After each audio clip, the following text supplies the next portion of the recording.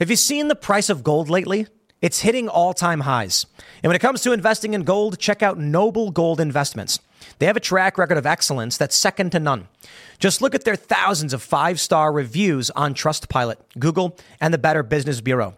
Customers rave about their knowledgeable staff, smooth investment process, and life-changing results, which you can see for yourself online. That's the kind of reputation you can count on. But it's not just about the reviews. Noble Gold Investments truly care about their clients. They take the time to understand your unique needs and goals, and they give expert guidance every step of the way. That level of personalized service is rare in this industry. Look, when it comes to securing your financial future, you can't afford to take chances.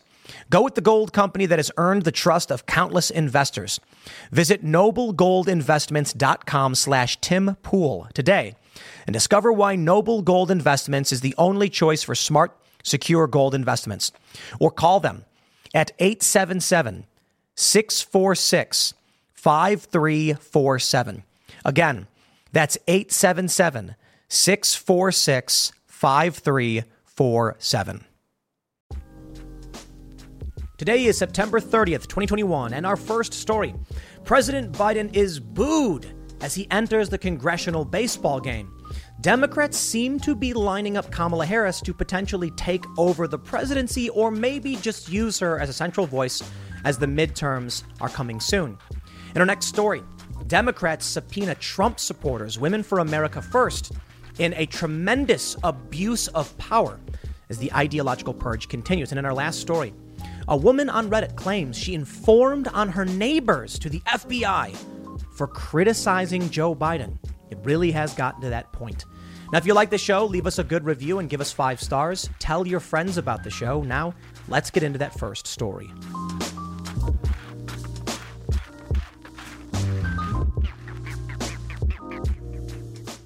Midterm campaign season is upon us. Already attack ads are coming out. Campaigns are ramping up. And in the next few months, we are going to see full-scale congressional campaigning, touring, rallies, etc. And Joe Biden is a very serious liability for the Democrats. They know that with his waning popularity and with the economic crises, the border crises, the failure in Afghanistan, etc., etc., well, Democrats stand to lose huge in 2022 when Republicans sweep the House, perhaps. Historically, this is the case. You get an Obama, there's a Tea Party. You get a Donald Trump, there's the blue wave. And now you get a Joe Biden. But this is particularly unique, this circumstance at least, because Joe Biden is particularly unpopular. But it's mostly tribalist partisanship. The big story we have for you right now is not so much that Joe Biden was booed, but that perhaps the Democrats will use Kamala Harris instead of Joe Biden as their rallying point. The problem? Well, Kamala Harris's approval rating is also relatively down. But I suppose if you've got a Kamala Harris who's kind of out of sight, out of mind, and her approval rating is a little bit higher than Joe Biden's, you're going to go with her anyway. But there's been some speculation. With the conversation around Kamala Harris's importance in the midterm, some are speculating the 25th Amendment will finally rear its head. And Joe Biden will be forced to step down for some reason or another, as we've all been predicting. We don't know exactly when or why or if, but a lot of people seem to think this is the case. Nancy Pelosi, of course, as you know, created this panel that could determine the abilities of the president should the 25th Amendment be invoked by Kamala Harris. And many people thought it was for Trump. This was during the Trump presidency. And she said, no, it's not. And then people realized, wait a minute, this one's for Joe Biden. Yeah, we didn't think Joe Biden was going to be all with it. But there's also politicking here. Some have also speculated that Joe Biden was going to be seen as tremendously unpopular when he undid many of the policies of Trump, which resulted in crises. The border policies, the economic policies, and now the economy is not doing too well. Well, someone's got to be a fall guy, so perfect. Joe Biden runs, he gets it. He's too old. Kamala Harris swoops in, saves the day, and then with a new president, perhaps they're hoping an extended or re-emerging honeymoon period can help Democrats carry 2022. It's very speculative. We don't know for sure. I mean, it seems a bit out there to suggest they're going to remove Joe Biden. A lot of people are like, Joe Biden will finish out his term. And I think that's probably the most likely thing. I think historically we can look for a Republican victory in Congress, but it remains to be seen. Election's a year away, and that's an eternity. But if there's anything we can highlight as we get into this news, talking about what's going on in this country, it is Joe Biden being booed at the congressional ballgame. I think this is it. I mean, the evidence is clear. We also have polling showing Joe Biden's not doing well. And so we can see the real world effects. We can see the failed policy. We can see the economic crisis and how it's affecting regular Americans. And it may seem silly, but Dollar Tree recently came out and said, for the first time ever, things are going to cost more than $1. And a lot of people said, wow, the economy's not doing too well if Dollar Tree has to raise prices. But this is inflation. It's to be expected. Now, I'm not sure it's going to be Donald Trump coming 2024. Right now, we got a lot of data suggesting Ron DeSantis is in the lead. And I got to be honest, I think DeSantis does a tremendously better job than Donald Trump ever did. But we'll see. DeSantis could be a Trojan horse for the neocon establishment, or he can be a populist leader who defends freedom. That's exactly what we need. In Florida right now, he's standing up saying you can make the choices for yourself. And that's the kind of leadership we do need. Trusting the American people to do what's right. So will this be a Biden v. DeSantis, Biden v. Trump, Kamala versus Trump, Kamala DeSantis? Remains to be seen. But let's take a look at this latest news about Biden being booed at the congressional ballgame, what this means, and what's happening in this country, and what may happen coming up in 2022. Before we get started, head over to timcast.com, become a member, and you'll get access to exclusive members-only segments from the Timcast IRL podcast, as well as all of our other shows, which are launching very soon, like maybe even tomorrow. We've got to apply for all the podcast stuff, but we're there. We've got a couple episodes already done of our paranormal mysteries show. It's going to be a whole lot of fun. And as a member, you get an ad-free experience, and you support our journalism, as well as Timcast is forming, I should say we are, at the Cast Castle crew, a couple different nonprofits. One to create open source free networking technology that people can use so you can't get banned from the internet, and the other to fact check the fact checkers. That's what your membership is helping do. Don't forget to like this video, subscribe to this channel, share the show with your friends. Let's get down to Joe Biden being booed at the congressional ballgame. The Daily Mail reports Biden is booed at congressional ballgame with his domestic agenda on the brink. Manchin decries fiscal insanity as he and Sinema hold out on $3.5 trillion budget vote, while the squad works to scuttle Joe's $1.2 trillion infrastructure bill. I'm not going to mince words with y'all, my friends. I listened to the video. Was Joe Biden booed? Yes, yeah, he was booed. He was also cheered. You see, we're talking about hard tribal partisanship. And of course, you can frame it as though he was booed. But I think to be fair, you have to point out the Democrats cheered for Joe Biden and the Republicans booed for him. That's surprising to anybody. See, this is the game they play. Now, certainly, I will highlight Joe Biden being booed because I think polling data shows that Joe Biden is underwater and it's pretty bad. Now, of course, Donald Trump had been underwater as well. But Donald Trump also went to, I think it was a Nationals game, and he was booed as well. Primarily a Democrat area, but yes, Democrats disapproved of him. Right now, Joe Biden's disapproval is much higher than his approval. So I think it's fair to say the booing takes center stage. But it would be important to point out that there are still people cheering for this man because they do support him. Personally, I think that's kind of nuts. Now, the story basically goes on to talk about the disarray within the Democrats. They say moderate Democrat Senators Joe Manchin and Kyrsten Sinema are still endangering his $3.5 trillion spending bill, while progressives could tank a House vote on the separate $1.2 trillion bipartisan infrastructure package in the key vote on Thursday. Manchin on Wednesday scuttled hopes of a quick deal on the broader bill by issuing a fiery statement calling it fiscal insanity. And progressive members of the so-called squad in the House are threatening to kill infrastructure, which the centrists support, unless they also back Biden's broader agenda. Meanwhile, Congress has until midnight on Thursday to pass a stopgap funding bill to avoid a government shutdown, with a vote scheduled in the morning on a deal announced by Chuck Schumer. Separately, lawmakers must also raise the debt ceiling to prevent the U.S. government from going into a disastrous credit default by mid-October. An issue Republicans insist that Democrats must resolve on their own in reconciliation. Nancy Pelosi appeared poised to pull the plug on Thursday's infrastructure vote, with progressive members in revolt. House Majority Whip Jim Clyburn told reporters that he'd find out at the baseball game whether the infrastructure vote would be delayed. As Biden entered the ballpark Wednesday night, the Republican side of the stadium greeted Biden with boos. Democrats yelled, "We love Joe," and "Build Back Better," his agenda slogan. Here's what I love about this. You are not getting a fair picture of the real world in Biden being booed. Oh, Republicans are booing the Democrats. Yeah, what else is new? Democrats are cheering for him. How do we actually get a real world fair assessment of the president? Well, independent voters are unhappy. Across the board, Joe Biden's approval rating is going down.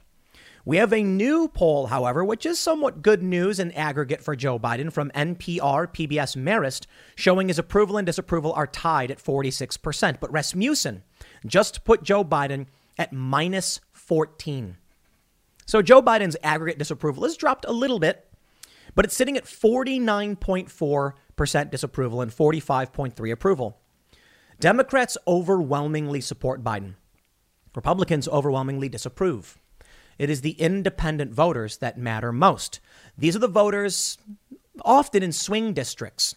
This is what Democrats need to pay attention to. But I'll tell you this. The attitude and actions of the Democrats say to me, they know they will lose the House and probably the Senate. So they are trying to ram through whatever they can while they have this power.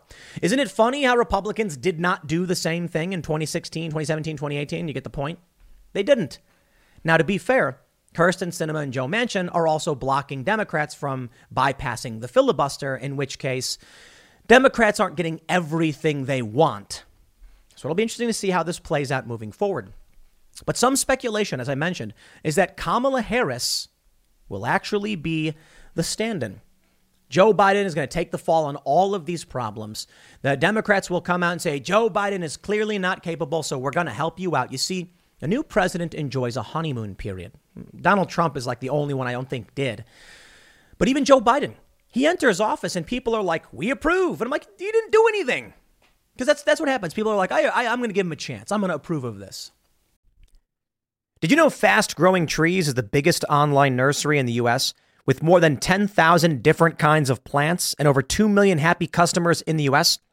They have everything you could possibly want, like fruit trees, palm trees, evergreens, houseplants, and so much more. Whatever you're interested in, they have it for you. Find the perfect fit for your climate and space. Fast Growing Trees makes it easy to order online, and your plants are shipped directly to your door in 1 to 2 days. And along with their 30-day Alive and Thrive guarantee, they offer free plant consultation forever. This spring, they have the best deals online, up to half off on select plants and other deals. And listeners to our show get an additional 15% off their first purchase when using the code POOL at checkout. That's an additional 15% off at fastgrowingtrees.com using the code POOL at checkout. Fastgrowingtrees.com, code POOL. Offer is valid for a limited time. Terms and conditions may apply.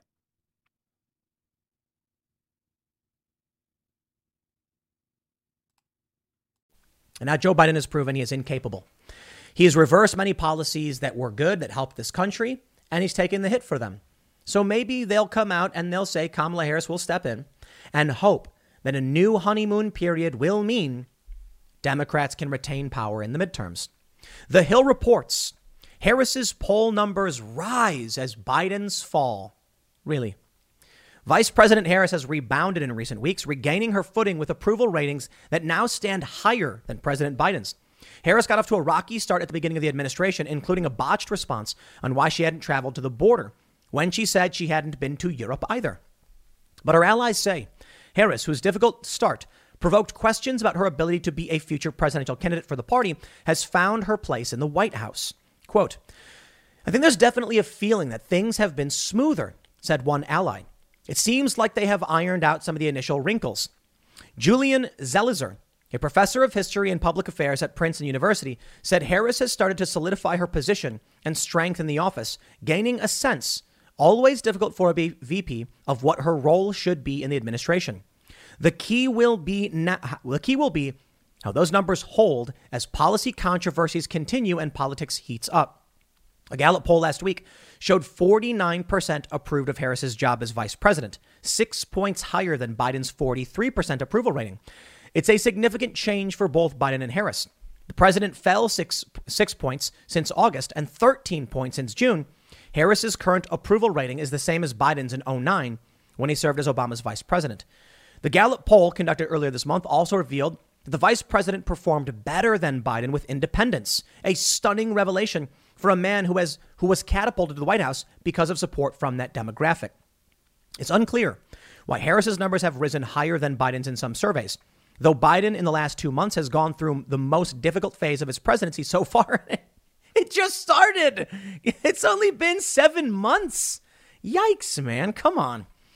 Biden has received bipartisan criticism related to Afghanistan and taken hits over the prolonged coronavirus pandemic.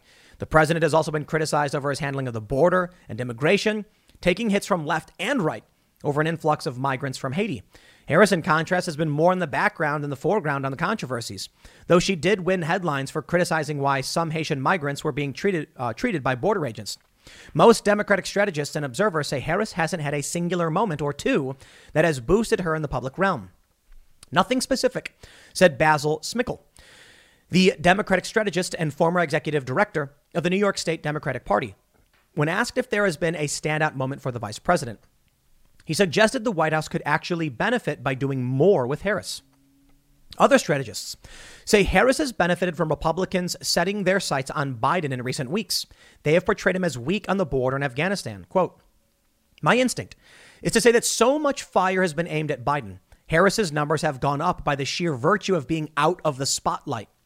She's not giving anyone fresh reason to dislike her, so her polling numbers revert to the mean, with the country about evenly divided on the black woman in the number 2 spot. And Indian, don't forget, she has Asian ancestry.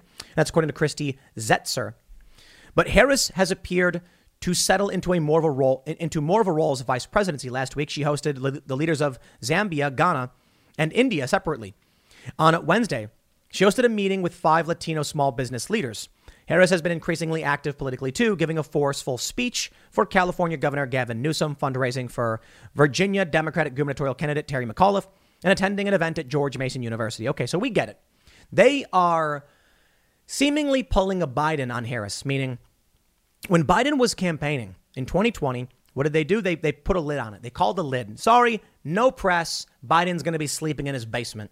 Hoping that no press was the best option because you can't make people angry or give the Republicans anything to use if we hide. And now Kamala Harris is doing just that. Again, I don't necessarily think Kamala Harris will take over as president in the short term. I do think the Democrats are certainly lining things up, which could suggest it as a possibility. From The Hill, Democrats see Harris as major player in midterms. Democrats expect Vice President Harris to be a major player in revving up the party's liberal base ahead of next year's midterm elections. Democrats see Harris as uniquely positioned to drive up turnout among young people and women who they believe will be critical to Democrats retaining their majorities in Congress. Historical trends suggest that Republicans have an edge in the midterm elections, and Democrats say a strong turnout will be key for the party to keep power. She is very popular with the base. She is particularly strong with women and young people. Turnout for young people is going to be critical for the midterms, and it is uncertain, said Celinda Lake, a Democratic pollster who advised Biden's campaign. Between turnout and swing independent women, I would think she would be quite aggressive because of her own appeal and popularity. I do not think the words popularity and Kamala Harris belong in the same sentence, but sure, I guess. I mean, look, 49% ain't the majority. It's the plurality. But I will tell you, will the Democrats win? Yeah, maybe. Historical precedent says that the Republicans should sweep in the midterms and take back the House and maybe even the Senate. But one thing you need to consider is universal mail-in voting.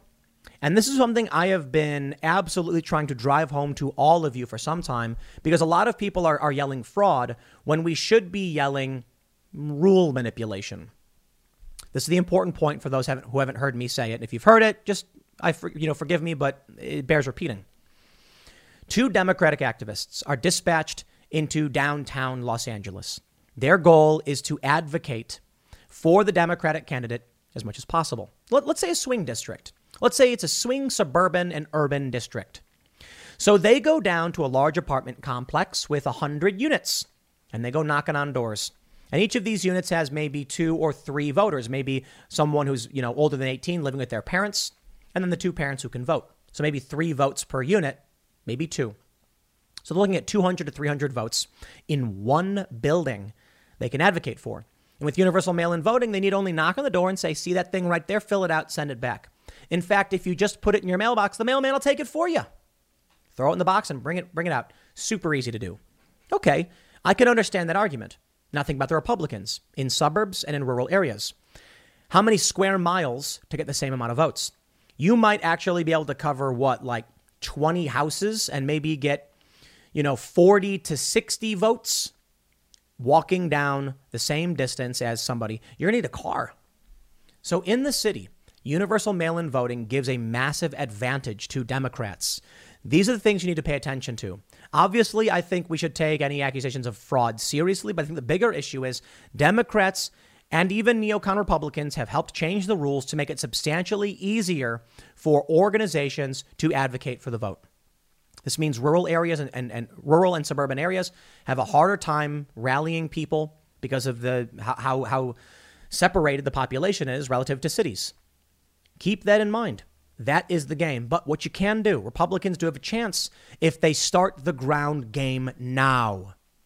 Republicans need to be sending people out to go knocking on doors, especially in blue areas. Like deep blue. I'm saying Baltimore blue.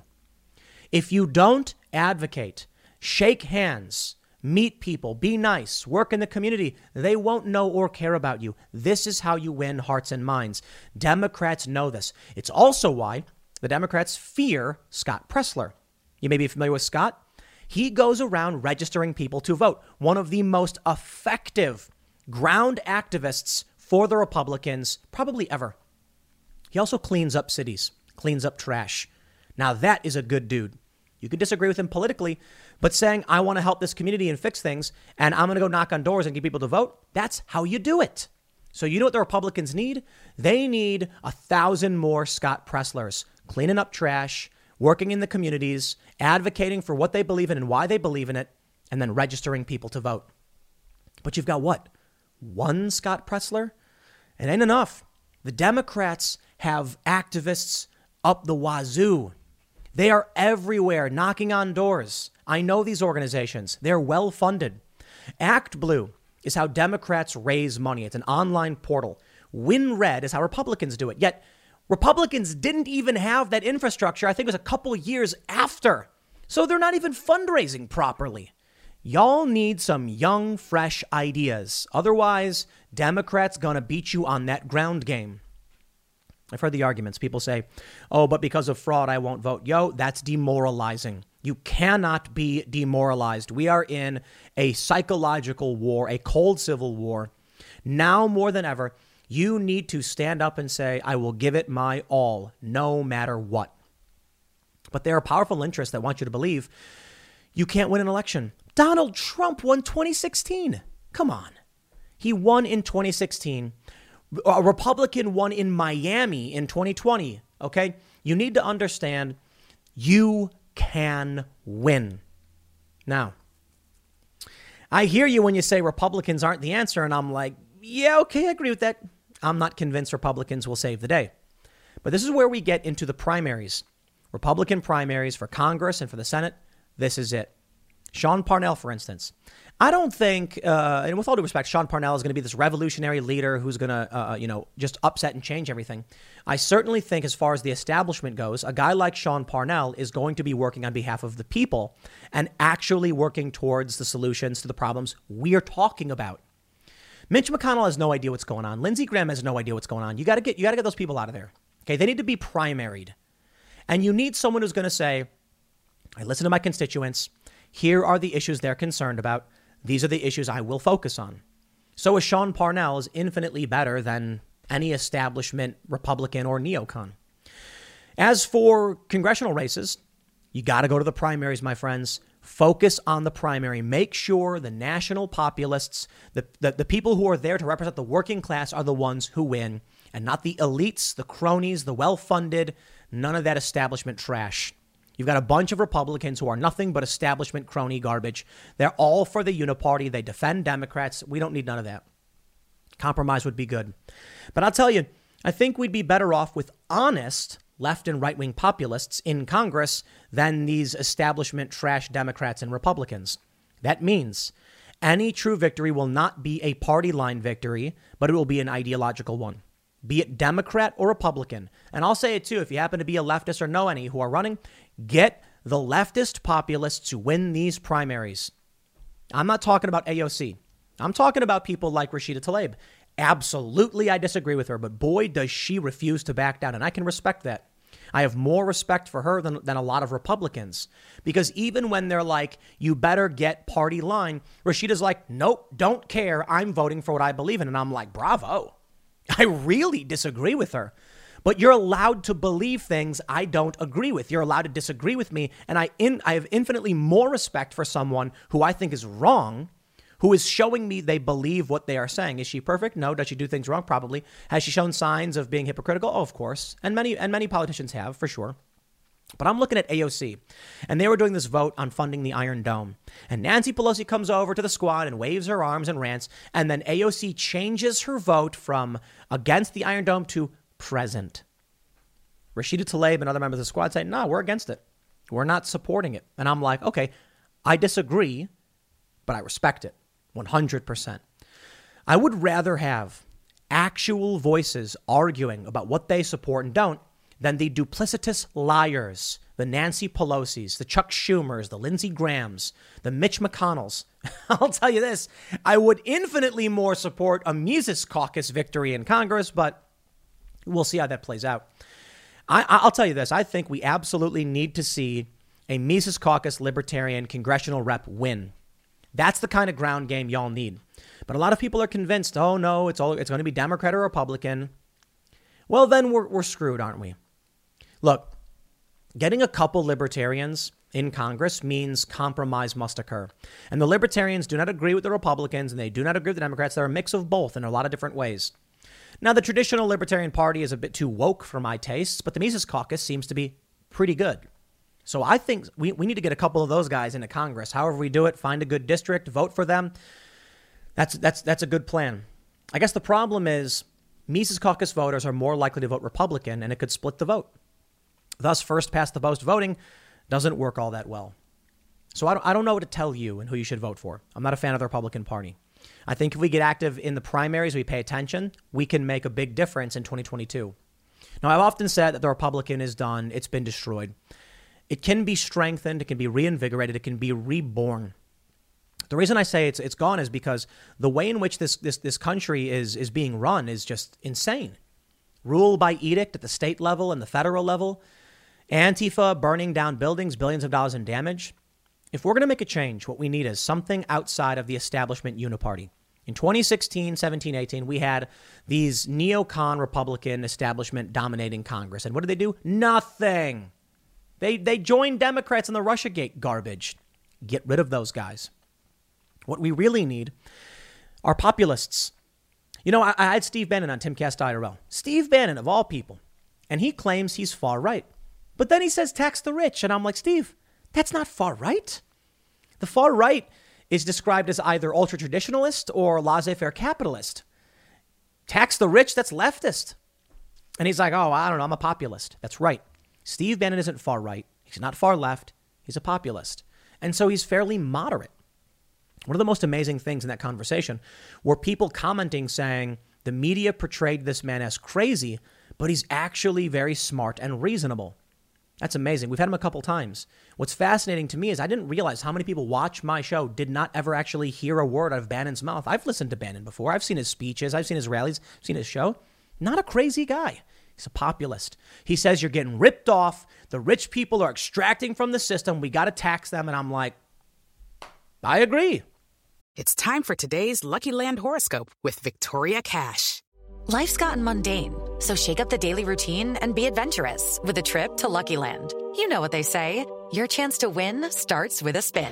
So go to LuckyLandSlots.com to play over 100 social casino-style games for free for your chance to redeem some serious prizes. Get lucky today at LuckyLandSlots.com. Available to players in the U.S., excluding Washington and Michigan. No purchase necessary. VGW Group. Void where prohibited by law. 18+. Terms and conditions apply. I would love to see like a Michael Malice, Steve Bannon conversation because I think they would disagree in that capacity. As for taxing the rich, I'll say this. Why are we taking most of the money from the working class and the poor when Bezos is standing right there? I'm all for free enterprise and everything. I have no problem with a high marginal tax rate, and I don't understand why conservatives or Trump supporters would be all that worried about a high marginal tax rate. I mean, we should lower the taxes in the middle class and the working class, and personally, I think raise the taxes on the rich. It would negatively impact me. I don't care. I think it would more so negatively impact people like Bezos and Zuckerberg, who use their wealth to manipulate this country at the detriment to the working class. But that's the thing. I'm not a laissez-faire free market capitalist, but they want to claim that I'm far right. Why? To erase those who are. Now, look, the problem with taxing the rich is that you're just giving the money from one powerful centralized authority to another.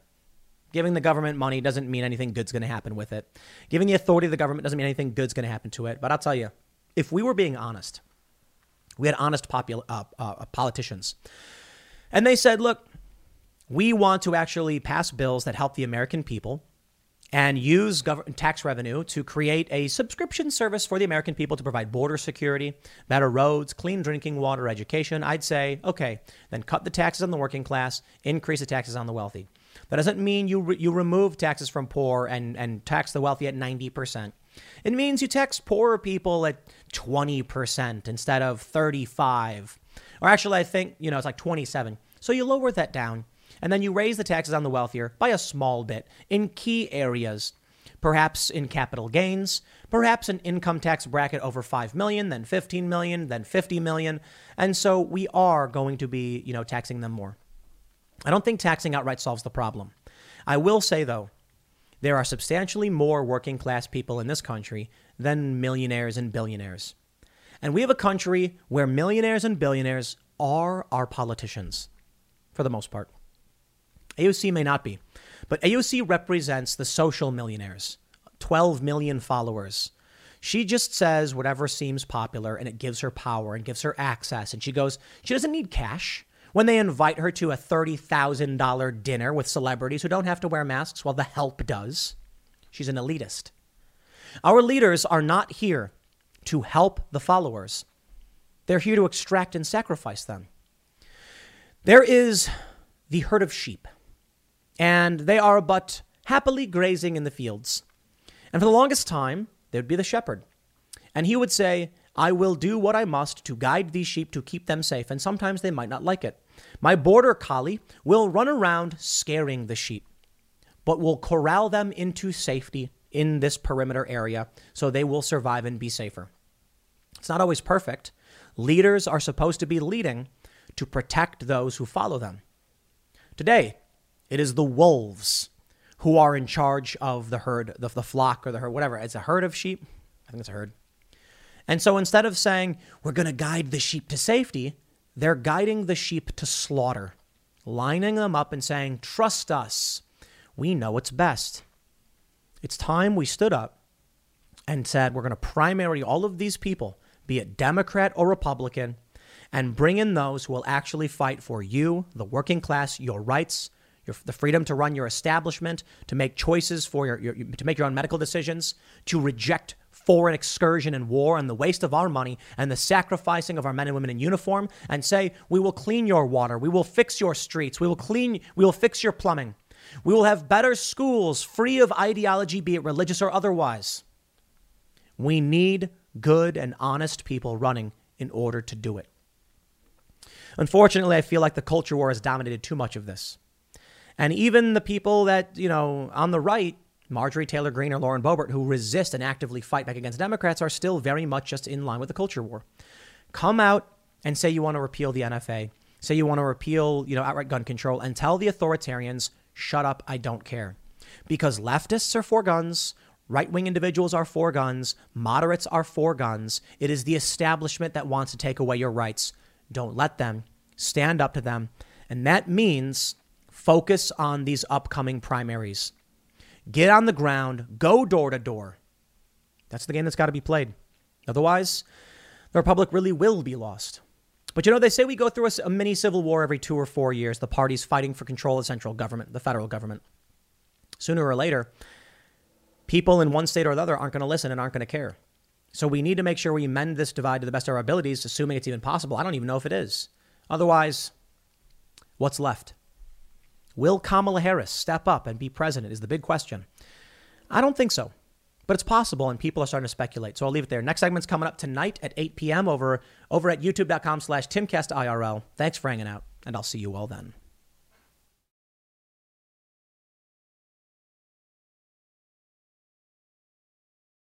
Democrats have officially filed their subpoenas against supporters of Donald Trump who held rallies preceding the January 6th insurrection.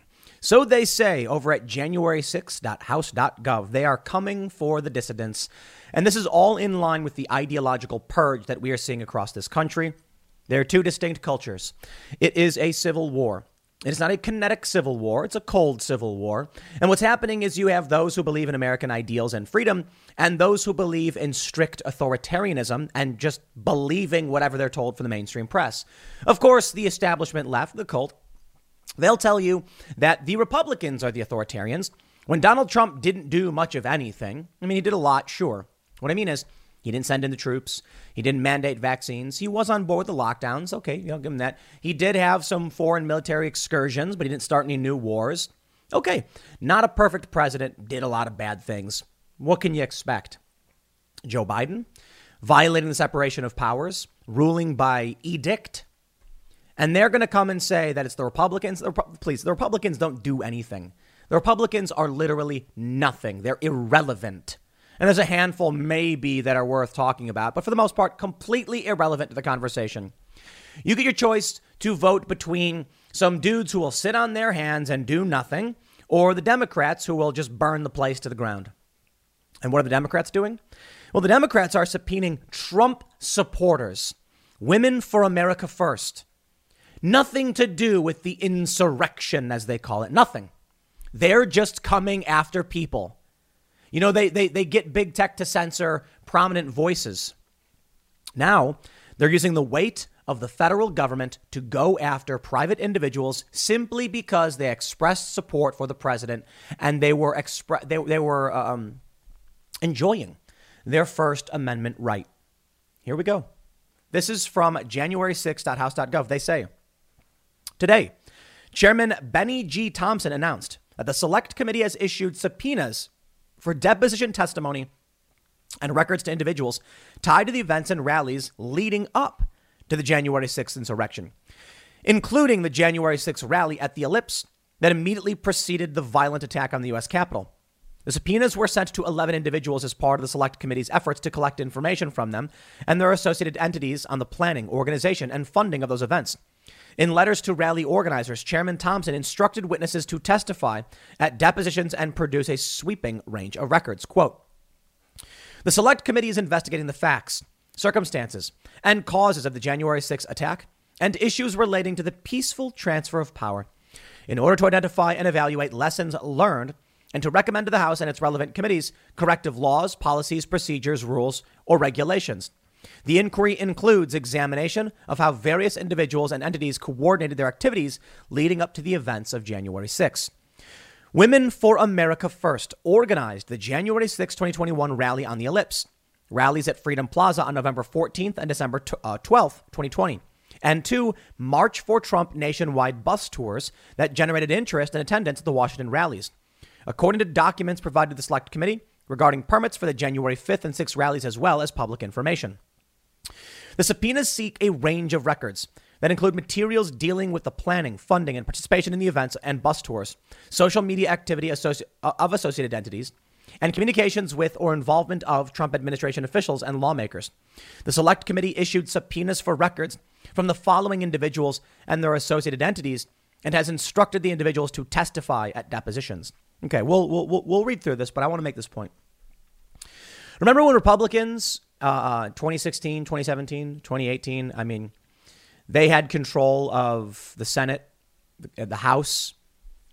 They did nothing because the Republicans are part of the establishment uniparty. And Donald Trump, as you've heard me say a million times, stormed the gates and populists started sweeping in. Trump dominated the party. Well, the establishment uniparty elites who despise the poor were shocked it could have happened. So they did nothing. They sat on their hands. They didn't want to work with Trump. They didn't like the guy. Rabble rouser. They don't want to have anything to do with the poors. So sure enough, the Democrats then win control of the House in 2018 and then just try to steamroll Trump. Trump is far from perfect. He didn't do a whole lot he should have done. He didn't know what to do. But we can see the establishment, the corrupt, the cronies. They were freaking out about this. And now this is their opportunity to go against anyone who dares oppose them or support an anti-establishment ideology. You see, they could easily stop the spineless and pathetic Bernie Sanders. I was a big fan of Bernie. I still like the guy in some respects, but boy, did that guy bend over fast. Not Donald Trump. He was just abrasive and rude, and no, I'm not going to do it. Bernie, he just dropped to his knees and says, please, I will do anything you say. But how do they defeat Trumpism? Well, they put out lies. Democrat voters just believe all these lies. I have a friend who would argue with me online all the time about voting for Biden being the right thing and how we got to save this country. And then as soon as, the election's over, he moves to Europe.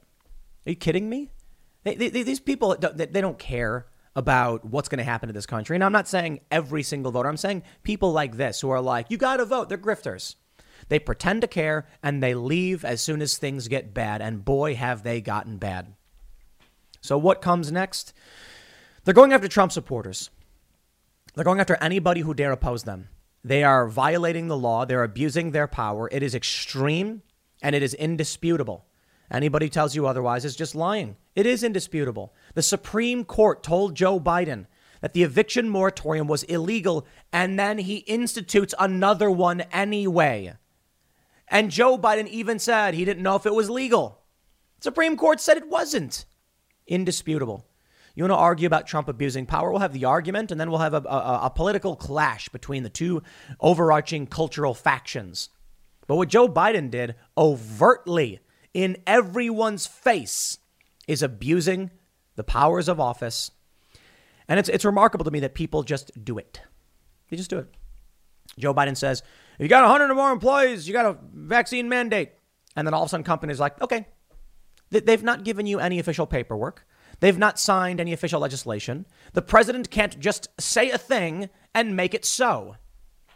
I will tell you this. If you were a landlord and Joe Biden said you can't evict people, and then you did, here's what'll happen.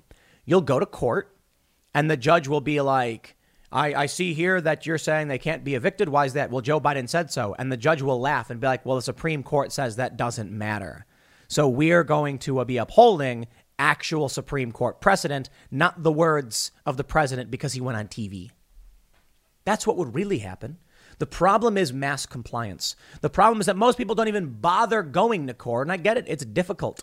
It's expensive, time consuming, and it's just easier to give up. So most people do. I don't want to have to enforce these mandates, they say in New York while they enforce the mandates. I'm like, if you really didn't want to, you wouldn't. No, the truth is you want to, you have a scale.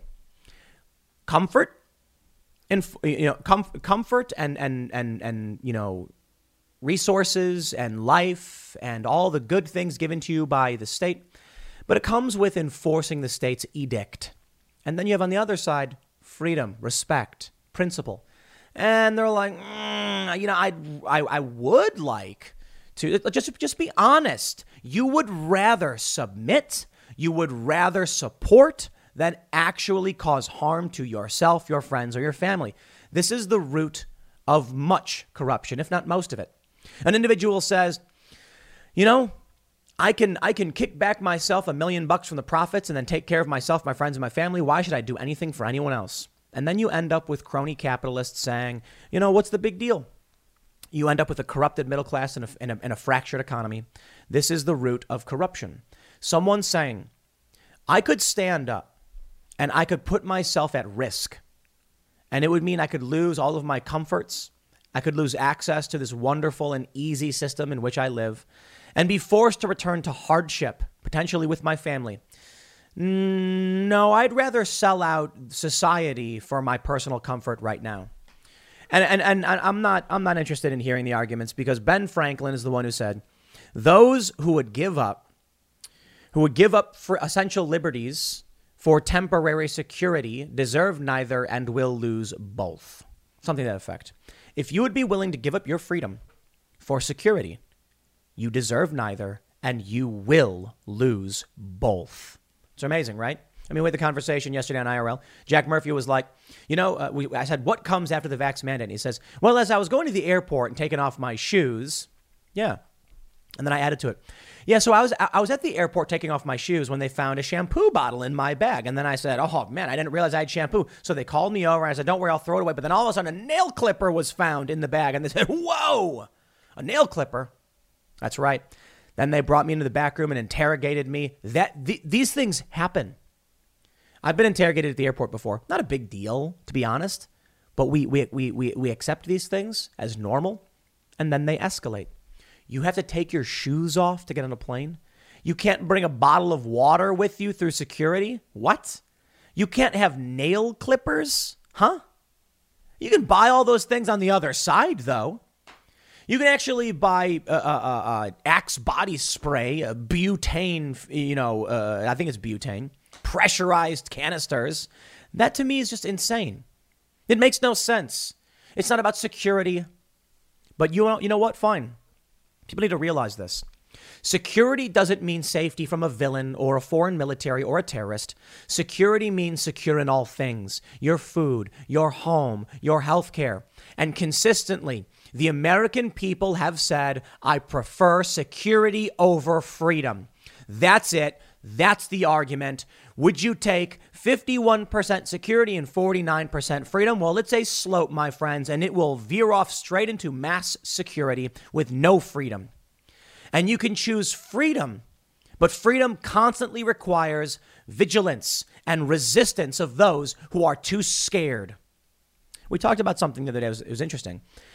I think, it was Lydia who mentioned this, that cities were designed for people to be safe.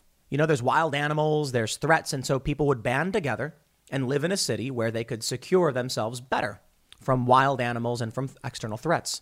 Over time, the people who are more inclined to live in cities are those who are more demanding of security and more willing to give up their freedoms.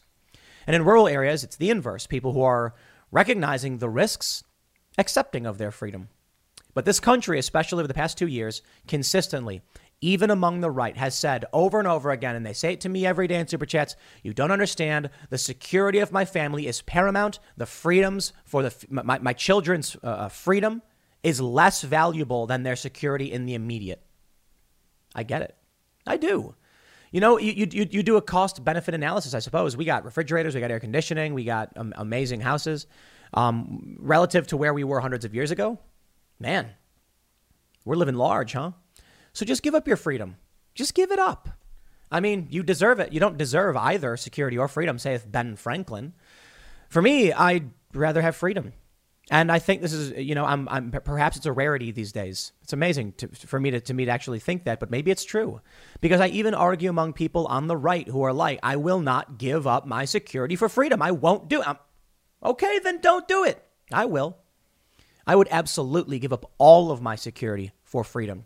And I've done it before.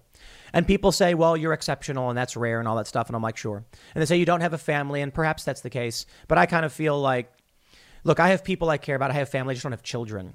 And I certainly have always erred on the side of freedom.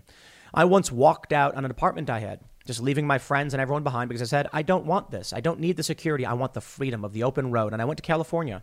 Just no plan, a couple $100 in cash. And I said, I would rather sleep outside, be free, and enjoy the world and all it has to offer than to have some kind of security that stops my movement. There's limits. Let me tell you about the people who are being investigated. You've got Amy Kremer, founder and chair of Women for America First. Kyle Kremer, executive director and founder of Women for America First. Cynthia Chafian submitted the first permit application on behalf of Women for America First and the January 6th rally. Founder of the 80% Coalition. This is free speech. These are people submitting permits for events. It is Ryan here, and I have a question for you. What do you do when you win? Like, are you a fist pumper, a woo-hooer, a hand clapper, a high-fiver? I kind of like the high-five, but if you want to hone in on those winning moves, check out Chumba Casino. At ChumbaCasino.com, choose from hundreds of social casino-style games for your chance to redeem serious cash prizes. There are new game releases weekly, plus free daily bonuses. So don't wait. Start having the most fun ever at ChumbaCasino.com. No purchase necessary. VGW Group. Void where prohibited by law. See terms and conditions. 18+. This is the government violating the First Amendment, and nothing will be done about it. Carolyn Wren listed on the permit. Maggie Mulvaney listed on the permit. Justin Caporali, Event Strategies, Inc. So just booking company, like events companies. Hey, we want to put on a rally. You got it. We can build a stage for you. Subpoena. Tim Unez of Event Strategies. Megan Powers of M Powers Consulting. Megan Powers. Hannah Salem Strategies. Then we have Lyndon Brentel of RMS Protective Services. Quite literally, a security company? Katrina Pearson, former Trump campaign official, involved in the organization of these rallies in direct communication with the president. They say these subpoenas follow last week's announcement that the select committee has issued 4 subpoenas to individuals tied to former president, days surrounding January 6th, former White House Chief of Staff Mark Meadows, Daniel Scavino, Kash Patel, and Steve Bannon were instructed to produce materials and appear at depositions in the weeks ahead. I would just like you to think for 2 seconds. We had this great debate, Jack Murphy and I, and it carried out yesterday. We continued the debate. Jack and I are still good friends. We laughed afterwards, gave him some wonderful 40-year scotch, but we had this great debate, and sometimes it's hard. But I think what defines the position, the faction that we are, is that Jack and I can have a fierce debate, get angry, and afterwards be like, and we gotta just keep having these conversations, even if we disagree and we're upset about it, and it might be awkward or whatever, following a fierce debate where we're just angry at each other. But that's why these are the principles we stand by. The fact that we can disagree and continue and work together and live together and be friends. This is normal. Jack was very much, I will not tell my child he can't play baseball because of a vax mandate, even if I oppose it. I'm not concerned about the vax mandate in this argument. If he wants that for his kid, if his kid wants it, that's neither here nor there. The issue for me was, do you oppose the government edict? If you do, then I believe you must stand up against it. Otherwise, you are telling me that you have chosen security over freedom. And that's it. I defer to the founding fathers. It was interesting back then. They had a much harder way of life. And so they had a lot less to lose. For people today, you have a lot to lose. I mean, air conditioning, heating in the winter. Being out in the winter is a death sentence. Not having food. So we have all of this wonderful security. And it is to such an extreme degree, no one would dare give it up. For now, people are saying it's not just about security and freedom. It's like, but they're not coming into my house. I have food. My kids are safe. I'm willing to accept my freedom's complete removal, complete destruction. Oh, no. You think I'm exaggerating? No. They force people to undergo medical procedures. They force people to wear masks. They force people to stay in their homes. They fire you from your jobs. They have taken everything away from you except your security, and you accept it. You say the security is more important. If you believe that security is more important than the freedom of you, your children, your spouse, your immediate family, that's okay. You're entitled to your opinion. I defer to the founding fathers and liberty and freedom. And I say, you know what? Freedom means I might not know how my friends and my family will make it through a winter. Freedom means maybe there won't be enough food. Security means being in prison where they guarantee 3 square meals. You don't got to worry about any bears. There's electricity and healthcare. If you want security, as people often say to the Democrats, they're like, oh, you want universal healthcare and, no guns? Prison is right for you. To what extent are the people on the right, libertarians and anybody, willing to accept everything that's happening? Perhaps the real issue is conservatives aren't libertarians. And I'm not a conservative. I'm more libertarian. I'm like centrist libertarian, fairly moderate. I recognize certain issues the left, makes. And I think there's good agreements and compromises. And I think we need good, open and free markets. I was talking to Will Chamberlain and Charlie Kirk about policing. And I said, if a community says we don't want cops here, then the cops shouldn't come. And they said, that's a libertarian argument. We're conservatives. And they said, we think the law should be enforced equally, regardless of where you are. And I'm like, I understand. Yeah, good point. Interesting. Yeah, I do think I'm more libertarian. And that means a conservative is more likely to say, I give up my rights for security, just like a liberal would. They just disagree on where we're going as a country, perhaps. I think the libertarians are more likely to say, no, you will not make me. I don't know, though.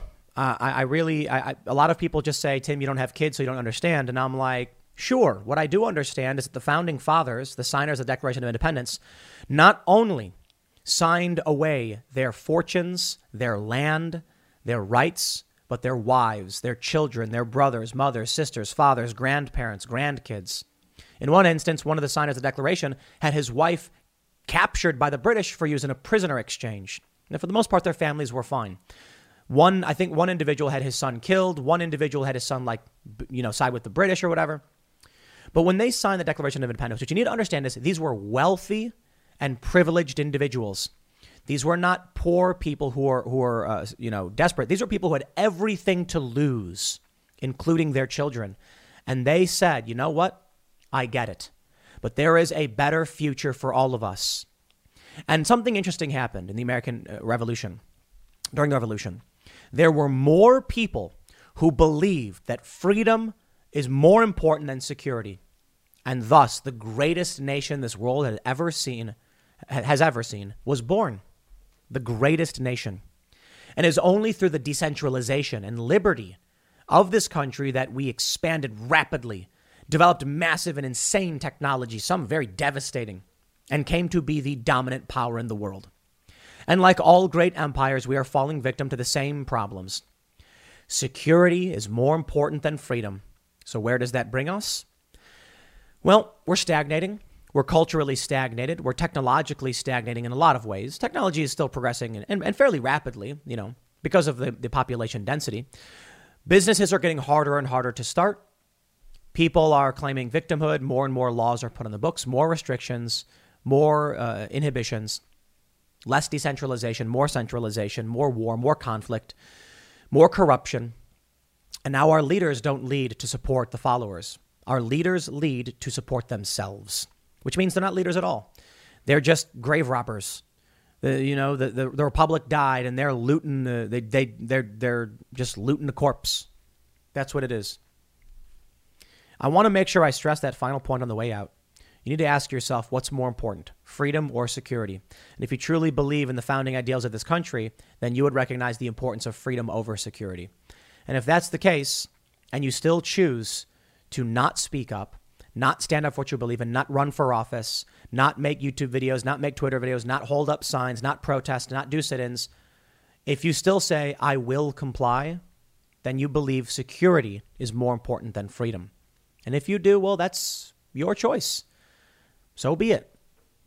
I don't think, violent revolution is the answer. Times have changed. We see what happens when the governments get violent. People don't tolerate it. No, what I'm talking about is peaceful non-compliance. Just say no.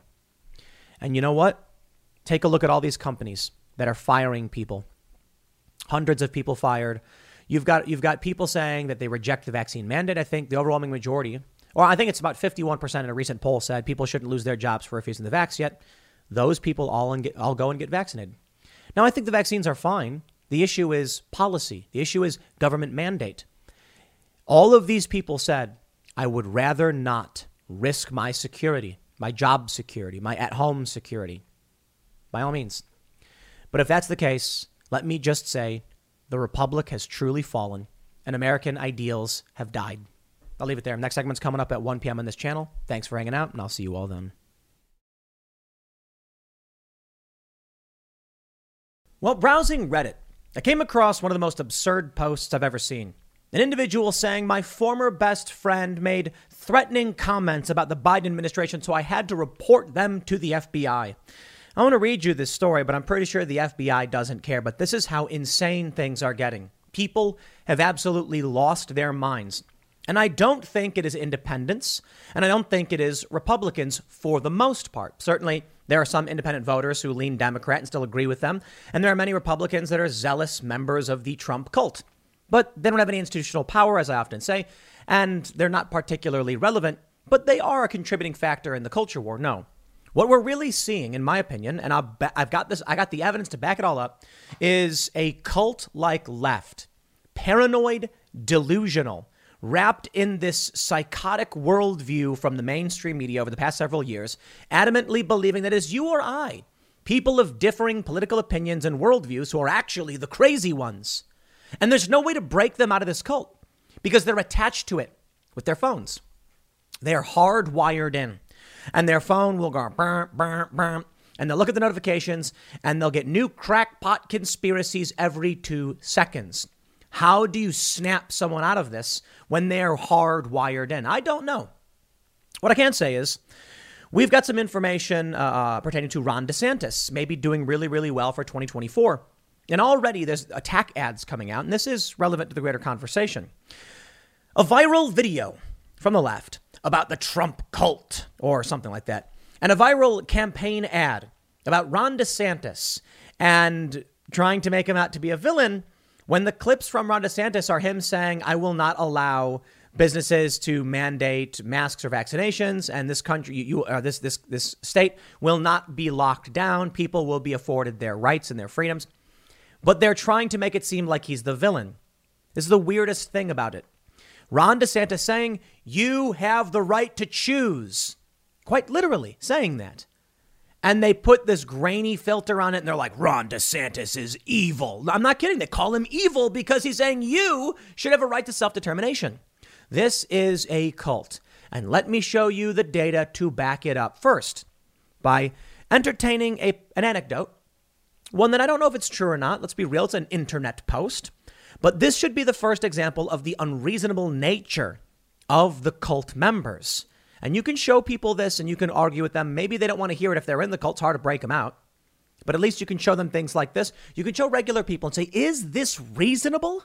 And they'll say no. But like, okay, how about you start with the people who are like, let's all calm down and have a reasonable conversation. The one thing they do is they'll try and claim in the establishment and in the cult that channels like mine are the same as like, fringe conspiracy flat earthers. When in reality, my channel is the milquetoast fence sitter moderate, and I'm willing to have a conversation with almost anybody. They've got to conflate the two. I won't conflate leftist DSA types with the establishment, but I will point out often the DSA leftist types support the establishment in their lies because they will not back away from the machine. They still blindly trust it.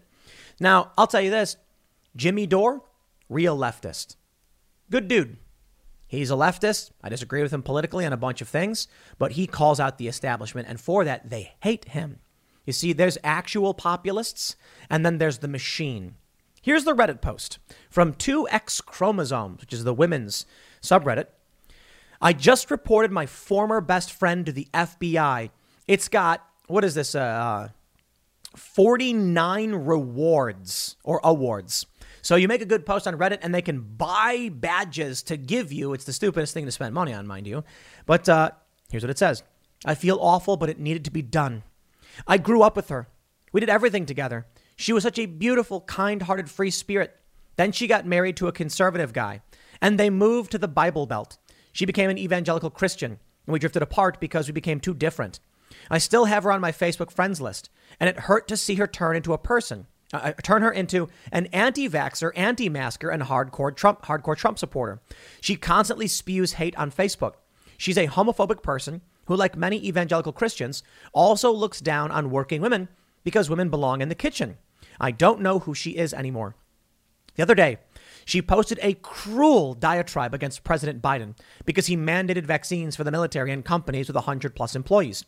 In the comments section, she, her husband, and their Trumper friends said things like, if Biden keeps this up, we'll have another January 6th event, and this time it'll be real. We're ready. I took that as a threat against the president, the Congress, and other government officials. Quote, this time it'll be real is pretty telling. They're implying that more people, important people, will get hurt this time. So I reported them to the FBI. I feel bad for doing that. I miss my friend, but she's not that person anymore. You are insane. Calm down, chill out, stop. What is wrong with these people? Look, someone's saying, man, if Biden keeps doing this, there's going to be another January 6th. It's not to imply they are the ones perpetrating it. I'm sure the FBI crumpled this up and threw it in the trash. Well, to be honest, they probably started screaming and running around their office, banging their heads on the wall like, we got another one. Oh, what do we do? Because they certainly don't go after Antifa on the far left, but boy, do they go after the people on January 6th. I'm sorry. These people are wrapped up in such a psychotic, paranoid, delusional state that they actually report people to the FBI based off comments like this. It is a delusional state. The FBI has said no evidence of coordinated insurrection or anything like that. But the Democrats keep saying insurrection over and over again. Why? Because their followers are in a cult and it works. What was that you say? The Trump cult kills? Yeah, I ain't in it. I don't hang out with people who are in the Trump cult. Because there certainly are people. But again, no institutional power, no mainstream media presence. You try to conflate Tucker Carlson with these people. Tucker is the one who came out and said he didn't believe there was evidence of voter fraud. Big difference. Rachel Maddow's the one who came out for years screaming Russia. Insane. Okay, not reasonable, not rational, not looking for evidence, just desperately adhering to a cult narrative. These people have lost it. My favorite metric, my friends, my favorite metric, economic condition. And I want to go in depth on this one. I often talk about, you've probably heard it a million times, how the economy, in my opinion, is a good indicator of there being a cult. Independent voters and Republicans believe the economy ain't doing too well. Democrats think the economy is doing well. The economy is objectively not doing well. Right? Sure, you have the people in media and Fed being like, everything's bad, fine, ignore it. Look at the actual data. Look at the M1 money stock. Look at interest rates. Look at actual inflation. And you're going to be like labor shortages, fuel shortages, prices skyrocketing, people quitting their jobs in a great resignation. And Democrats are like, economy's good to me. It's a cult. Okay? The evidence is, if there is a cult, but the majority of regular people agreed with what that cult said, would you really call it a cult? Well, this is what I'm trying to say. The Democrats look at the Republicans and say, you're in a cult. But the majority of people are not with the Democrats. Independent voters are like, no, the economy is actually pretty bad. The data shows it. If you believe things that are not backed up by the data and no amount of evidence will change your mind, you're in a cult. Here's the economic condition. I love it. 32% say fairly good, 30% say fairly bad, 28% say very bad. Now, why is 32% fairly good the plurality? It's actually quite simple. If we scroll down, we can see among political parties, only the Democrats think the economy is fairly good, but they overwhelmingly do. 55% of Democrats say fairly good. 48% of Republicans say very bad. 34% of independents say very bad. It's gotten worse. Worse. So even among, let's pull up Democrats. This is amazing. Here's the Democratic view. Fairly good. They think the economy is fairly good. It's incredible how they're so separated from the rest of this country. Republicans say it's very bad, then fairly bad. 48% say very bad. Independent voters is where it is very interesting. Because for a while, when I was citing this metric, I'd say 30 some odd percent say fairly bad, followed by fairly good. But there's been a shift. The economy has gotten worse in the eyes of independent voters. It has been dropping. On August 2nd, fairly good dropped, and now it is overwhelmingly fairly bad, or is the plurality fairly bad. If independent voters, nonpartisans, and Republicans are like, the economy ain't good, then Democrats, if you smell crap everywhere, you got to sniff your boot. Let me just show you the M1 money stock. Man, do people try to lie to make this seem like it's normal. This is the fred.stlouis.fed, and it's tracking the M1 money stock. Okay, so this is all M1 consists of currency outside the U.S. Treasury, federal banks, all vaults, demand deposits. Basically, it is a measure of money in circulation. And there's M2, and there's other ways to define it. But take a look at this. From 2008 into 2020, you can see that the M1 money supply started increasing faster than it had in the previous several generations. You can see periods of uptick and then period of cooling off. And then after the financial crisis, it started going up pretty quickly, doubling. Then something happened in April of 2020, and there's a giant vertical line. Now, I point out this is indicative of a massive surge of money supply, and it's indicative of an economic collapse and other serious crises just ahead. And I get a lot of people saying, "Oh, Tim, you don't understand. They simply changed the rules for how they calculate the M1 money stock, so you're wrong. Everything's fine." No. This rule change, this definition change was removing the restrictions on savings accounts so they can be used like checking accounts. All of a sudden, money and savings that was difficult to move into circulation is flooding the market because people were desperate. Thus, the money supply exploded. All of a sudden, a savings account was now included in liquid cash flow. Okay, maybe you're saying, Tim, that still doesn't change the fact that most people will not touch their savings. Okay, take a look after the definition change. From April 2020 till today, the line is like at what? 75 degrees. It used to be at like 30 degrees, right? Like the slope of the rate of growth. It's exponential. The economy is not doing well. Then we had Dr. Bob Murphy, economist with the Mises Institute on, and he said during COVID, they removed the reserve requirement for banks to give out loans. And then I just bust out laughing. Are you kidding me? Do you know what that means? It means banks can just start creating money. That's it. That's the economy right now. That's probably why we're seeing a massive spike in the money supply. You come to me and say the economy is doing good, and you are a crackpot psychopath. Banks have this fractional reserve banking, meaning if they have $100, they can issue a loan on $90, effectively creating $90, which can then be deposited back into the bank and then loaned out at, I think, was it 81? Basically, it's 9-1.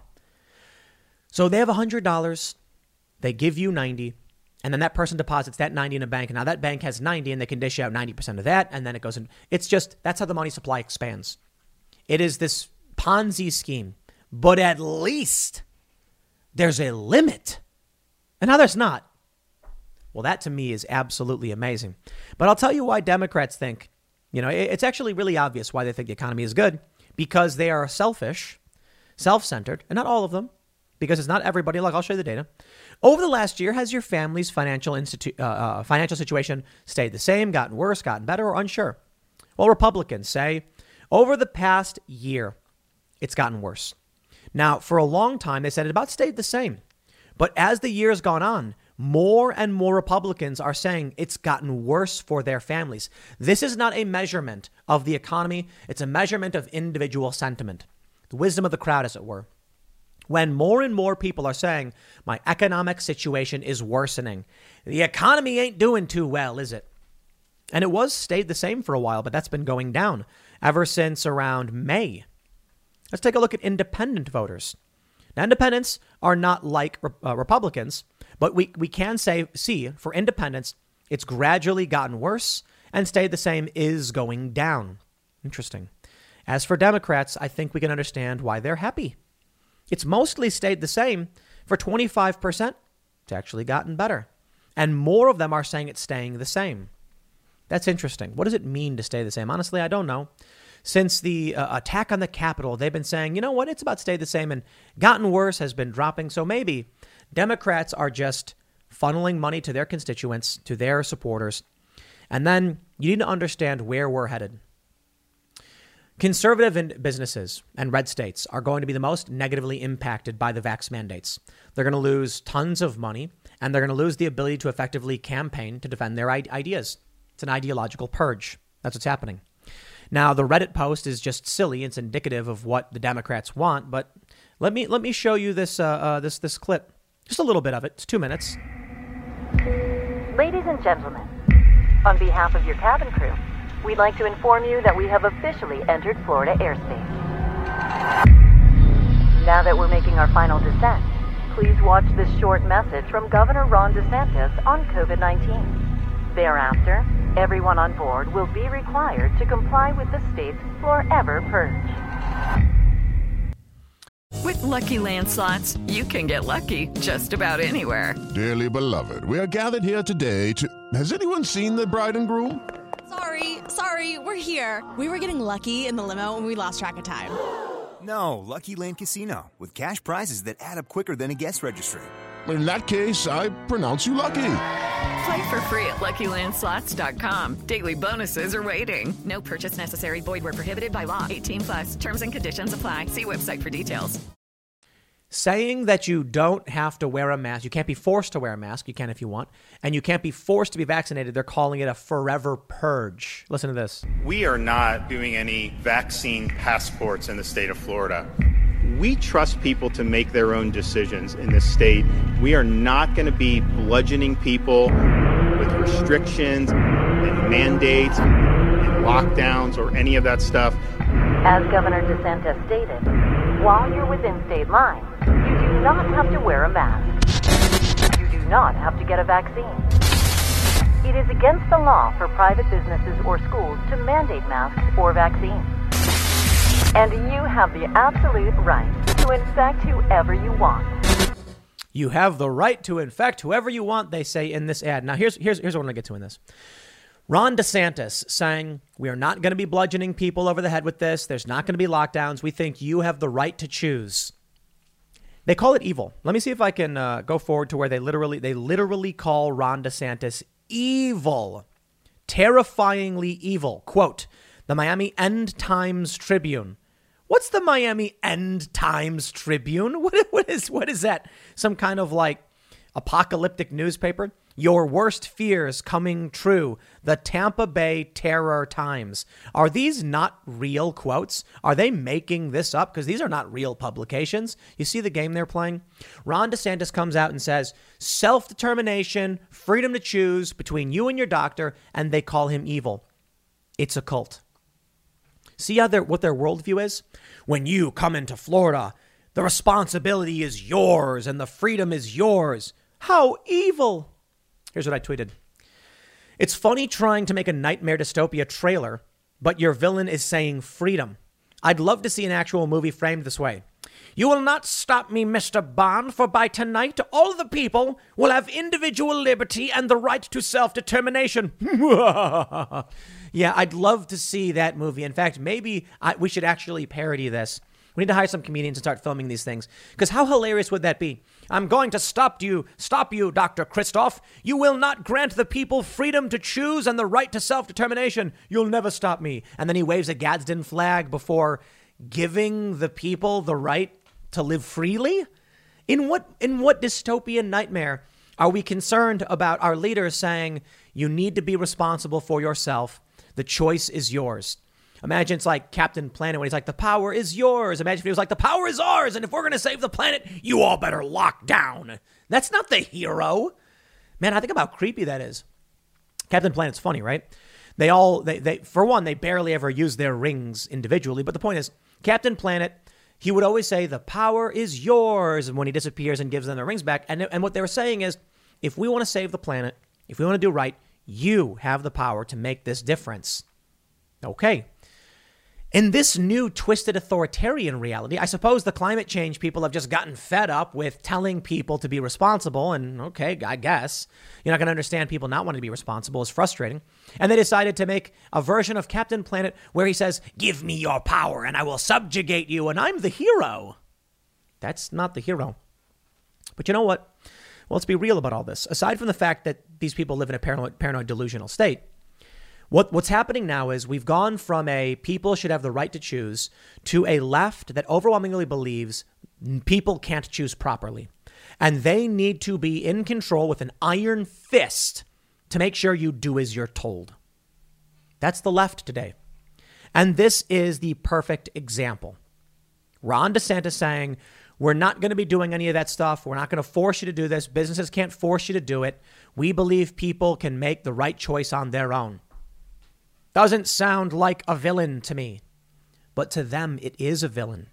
So now you need to understand their worldview. If this is the kind of ad that speaks to these people, they are overtly authoritarian. That's it. They want the boot on their neck. They want the boot on your neck. Now, you might disagree and still find yourself walking in lockstep with these people. That's a problem.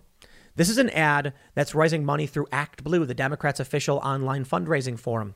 Remove Ron DeSantis. Terrifyingly evil. Yes, freedom. They think freedom is evil. And it's also just so hilarious when, George W. Bush was like, they hate us for our freedoms. Yeah, these people do. There's a crisis. Novel coronavirus and variants. Respect it. Take it seriously. That I get. But we're not a country of kings. We're not a country of despots. We're a country of individuals with a government for the people and by the people of the people. And you've got large and growing factions that are willing to sacrifice all of their freedoms for security. So they want to hear someone say, you will be forced to do as you're told. You are free to do as we tell you. Here's American Gladiators. Here's 47 channels of it. That's where we're at. And they're cheering. And they're going online and they're saying, I'm going to report you to the FBI. These people would have fit in very, very well in the Soviet Union or in Nazi Germany. That's the reality. They would report you in 2 seconds for speaking anything against the regime. I'll leave it there. Next segment's coming up at 4 p.m. over at youtube.com/Timcast. Thanks for hanging out, and I'll see you all then.